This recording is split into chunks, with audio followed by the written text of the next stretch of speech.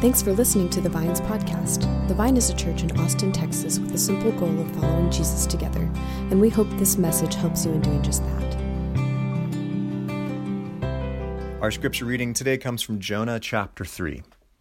Then the word of the Lord came to Jonah a second time. Go to the great city of Nineveh and proclaim to it the message I give you. Jonah obeyed the word of the Lord and went to Nineveh. Now Nineveh was a very large city. It took 3 days to go through it. Jonah began by going a day's journey into the city, proclaiming, 40 more days and Nineveh will be overthrown. The Ninevites believed God. A fast was proclaimed, and all of them, from the greatest to the least, put on sackcloth. When Jonah's warnings reached the king of Nineveh, he rose from his throne, took off his royal robes, covered himself with sackcloth, and sat down in the dust. This is the proclamation he issued to Nineveh. By the decree of the king and his nobles, do not let people or animals, herds or flocks taste anything. Do not let them eat or drink. But let people and animals be covered with sackcloth. Let everyone call urgently on God. Let them give up their evil ways and their violence. Who knows? God may yet relent, and with compassion turn from his fierce anger so that we will not perish. When God saw what they did and how they turned from their evil ways, he relented and did not bring on them the destruction he had threatened. This is the word of the Lord. Good morning. So good to have the opportunity to share with you guys today. We are in the third week. I can't get this thing. Mics and music stands, not my thing. We're in the third week of a 4-week series on the book of Jonah, and as Mark has been telling us, this story is about much more than a whale, which is a lot easier than said, given our illustration here. And it's hard because we grew up with this story, right? We grew up hearing these terrifying Old Testament stories in our children's books, and we continue these traditions of telling horrifying stories from the Old Testament to our kids today. It was a couple months ago, I was having a sweet father-daughter moment with my daughter Addie, and we were reading some scripture, and we read the story of Jonah, and quickly it turned into an absolute crisis moment where she was panicked that God was going to send a whale to consume her. And I had to use my theological background and my clinical social work skills to assure her, Addie, if you don't obey, I don't know if it's going to be a bear or a hawk or an alligator, but you got to go to bed. And if any of you guys are worried about me and my theology, just know that I teach many of your kids Sunday school. It's hard to dig beneath the surface of these stories. It's hard to see more than just the whale theme in this story, but in it, I believe Jonah at its core is a message about the nature of God. And it's a story about the merciful nature of God and our response as human beings. And I think these themes come to a head in the third chapter. In the third chapter that we're going to examine today, I think there's 3 movements that we're going to focus on. The first is that the reluctant prophet finally does make it to Nineveh, and he proclaims his message. So 1, the reluctant prophet makes it. 2, the Ninevites respond, and they respond with repentance. And 3, we then have the response of God on the Ninevites. And so to begin with, our text opens, and we're told that the word of the Lord came to Jonah a second time. And the key phrase here is a second time. It seems like God is just giving this gentle nudge to Jonah, right? It seems like this very kind of innocent, just, here it is again, Jonah, just a quick reminder. But if we remember the last 2 weeks, God has been anything but gentle with Jonah.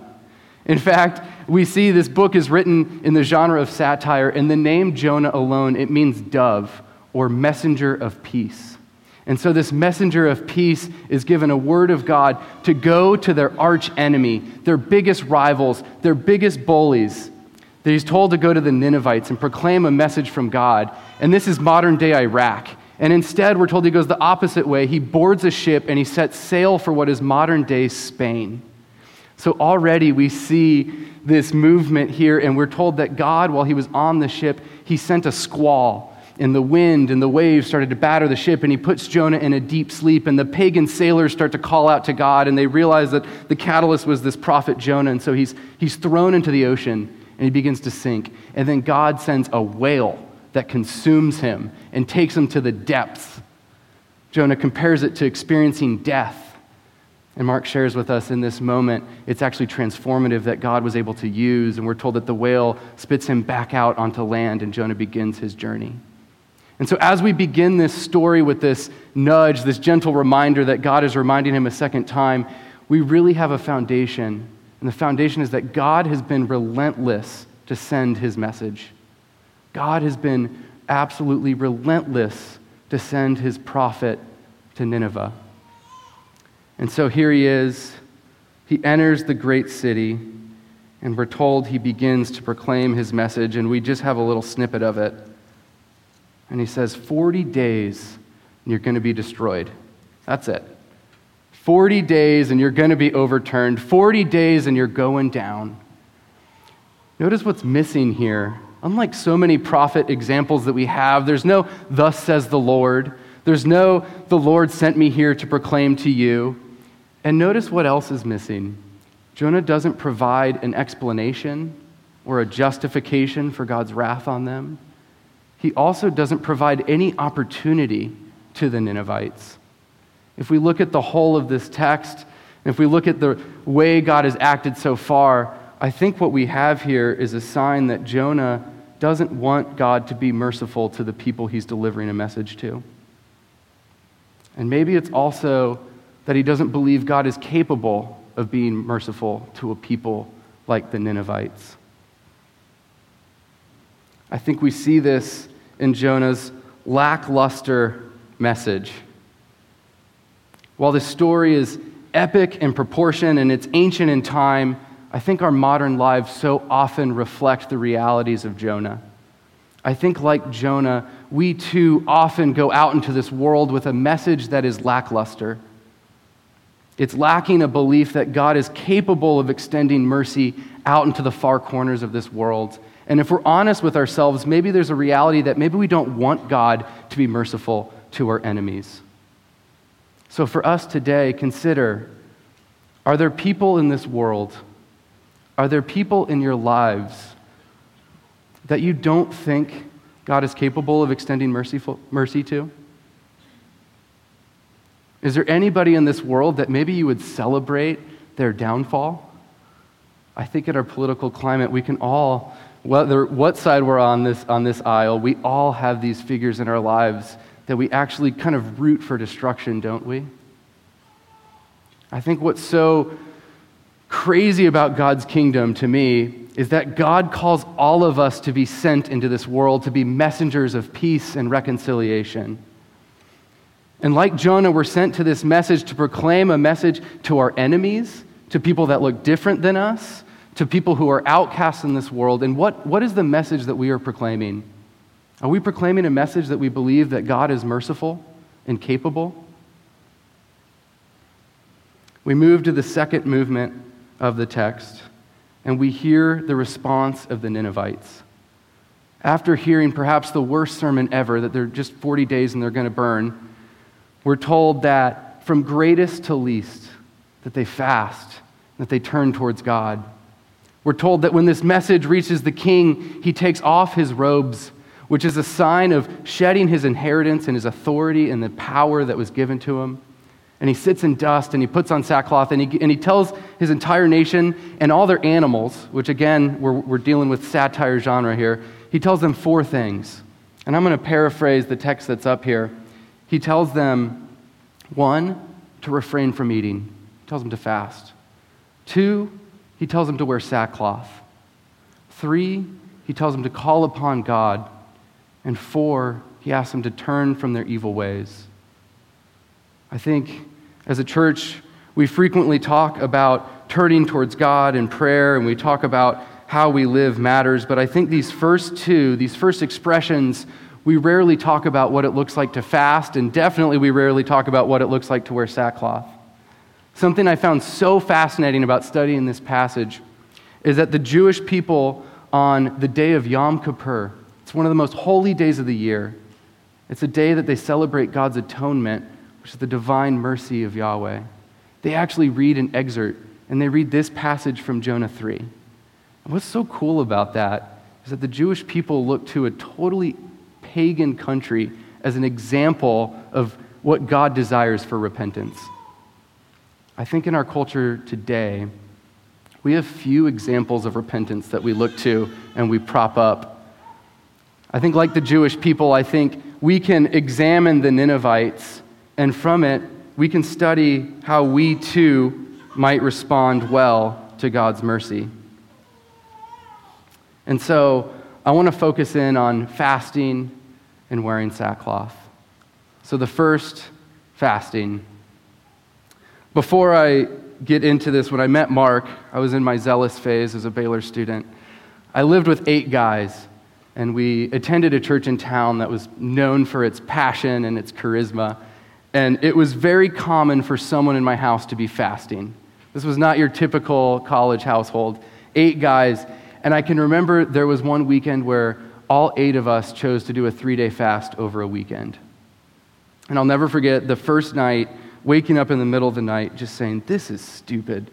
This is absolutely miserable. And I can remember sneaking out of my room as if I was committing some great sin and going into the pantry. And you know when you're trying to be quiet and you open a wrapper and it's just super loud and you can hear it echoing off the walls? I opened up a package of peanut butter crackers, and quickly I began to consume as many peanut butter crackers as I could. And if you've ever done the saltine challenge, just imagine adding peanut butter to that mix.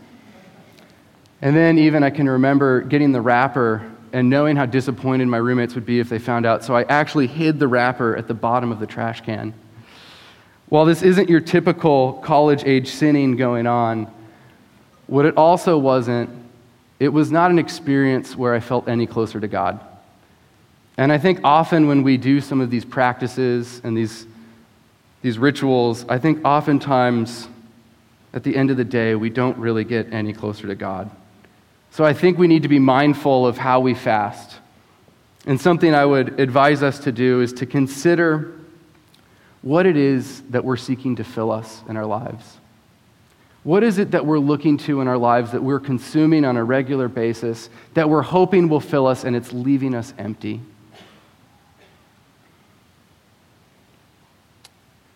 The reality of fasting, it's a discipline of physical nature to represent the spiritual reality that we long for things which lead us astray. We hunger for things that do not fulfill. And when we restrain and make sacrifices in our physical consumption, we communicate that we long to be filled by something more satisfying, something more filling. So what is it today for you? What would it look like to fast and to truly experience a physical expression of growing your dependence on God? Maybe it's a fast of social media. Maybe, and this is hard this time of year, but maybe it's a fast of consumerism, of shopping less. Maybe it's a traditional fast of food or coffee, or it's one meal a day or one meal a week where we dedicate time to seeking the Lord. And Kate really wanted to make sure I claimed this one. Maybe we need to fast from watching sports. And after last night, I think I'm ready. Although we're still better than Texas. Sorry. I guess we'll see next week. After fasting, the second encouragement that the king proclaims to his people is to wear sackcloth. And this one is pretty unusual for us today. Sackcloth, it was a material much like burlap. And if you can imagine wearing burlap, you're probably grateful that this is a tradition that we've not continued today.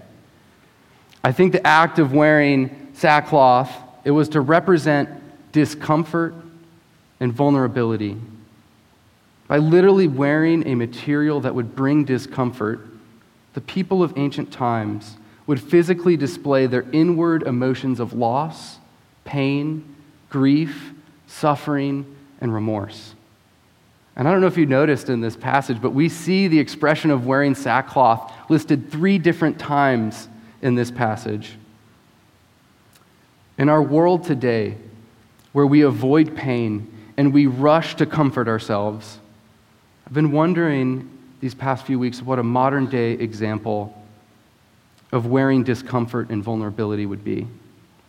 Perhaps you can come up with some better ideas than me, but the thing I've thought about that would represent wearing discomfort and vulnerability is the act of confession.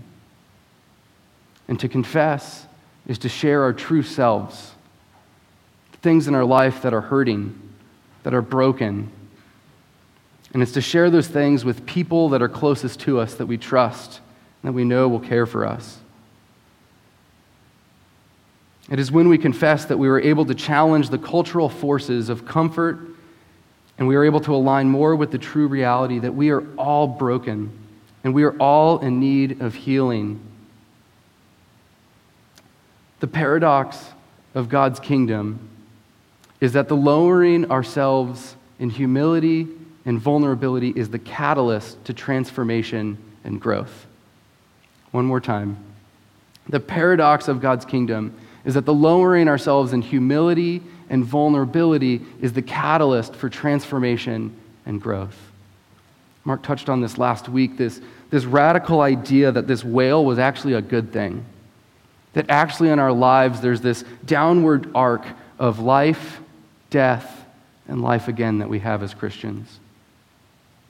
As Richard Rohr puts it, there's this path of descent where we believe it's in our nature to think that we want to ascend up to God. And so we want to present ourselves as looking really good. And so we've mastered the art of wearing makeup, of making ourselves presentable and pretty to this world where inside we cover up shame and we cover up that we're wounded and we're hurting. And the reality is, if we can allow ourselves to be vulnerability, there's grace and there's mercy.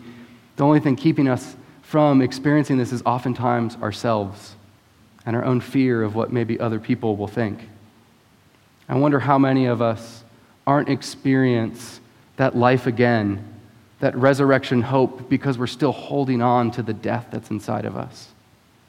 I wonder how many of our addictions and our struggles and our pain continues to sit and haunt us because we're unwilling to share it with this world and experience freedom. I think it's in John 3 that he talks about people are afraid, they stay in the darkness, and if they would just go towards the light, there's healing and there's mercy there. The life of Jesus is the greatest example we have of this path of descent. God taking the form of humility and becoming a human being. We're told that Jesus fasted, he spent time in isolation, and at the end of his life, he actually experienced rejection and separation from the Father. But that's not the last word. Through his death, he also resurrected, had eternal life that he shares with us today. And so the Ninevites get it right here. The pagan outcast in this story is actually the protagonist that we can look to with the appropriate response of God's mercy. It's one of humility and vulnerability, a turning towards God. To conclude the third movement of the third chapter, we're told simply in one verse that God looked at the Ninevites and he offered mercy. We're told that when God saw what they did and how they turned from their evil ways, he relented and did not bring on them the destruction he had threatened. We began with the relentless, merciful God to send a reluctant prophet to a known enemy who was moved to repentance, and finally, we conclude by seeing and hearing the relentless mercy of God in action. In this conclusion, we see the relentless mercy of God in action towards the Ninevites. I think for me, as I began to read this, one of the struggles was to believe that maybe just it was solely the repentance of the Ninevites that led to this reaction of God. And I think that's why that foundation in the beginning is so critical to believe that we actually have a sandwich here. We have the relentless mercy of God presented at the beginning of this story and at the end of this story. We have a merciful God who desired for this outcast people to be welcomed in, and despite a reluctant prophet, still had his way, was still able to extend mercy to this people group. As I've studied this passage, so much of it has reminded me of the last sermon series we just did, the story of the prodigal father, or the prodigal son. In this series, we talked about there's three characters in the prodigal son story. There's the father, and there's two sons. And it's the youngest son, it's the prodigal, who disrespectfully requests his father's inheritance early. And giving it to him, the son goes out and he squanders all of it. And we're told he hit absolute rock bottom. And he's completely humbled and vulnerable, and he makes a decision to return home to the father and plead for mercy. But we're told on the journey back, before he even makes it home, that the father goes and meets him and has open arms. I think so much of this is like the Ninevites, a people group hitting rock bottom, willing to be vulnerable, willing to turn and go back to the father, and in return receiving the open arms of the father. We're also told that there's this other brother who's observing this and he feels jealous. He sees the party and the celebration that's thrown for his brother, and he asks the father, "What about me?" God in his mercy and in his love meets this son too. And he reminds that son that he's always had the inheritance. And he's always been invited to the party. And in so much of this, I see in this jealousy, I see the prophet Jonah. I see Jonah wondering how God could act this lavish, this merciful towards this outcast person. I think as we read the prodigal son and as we read Jonah 3, our response as a church, it's one, to understand the mercy of God. First and foremost, these are stories about the nature of who God is. But second, I think we have an opportunity to learn, how do we respond to that mercy as human beings? Who do we align with? Where do we see ourselves in this story?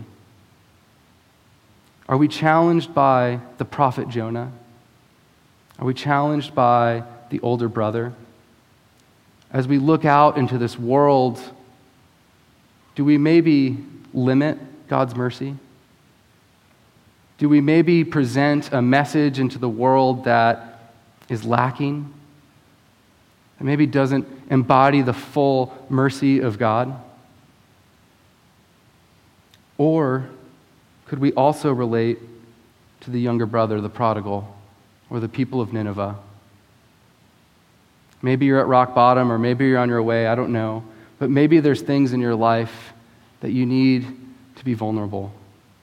You need to be willing to turn and return to the Father, knowing that He's waiting to embrace you. As a church, we typically participate in two sacraments during our service. One is an act of confession that we normally do in the beginning, and we also do a time of communion. I think both of these acts are incredibly symbolic and meaningful to this text today. And I think they embody the full arc of our response as humans, as a church. And so I invite you to participate in a time of confession. And I challenge you to consider what it might look like to confess to someone you feel close to this week or this month. Remember that as we confess, we are all in this together. There's something profound about us reciting these words together.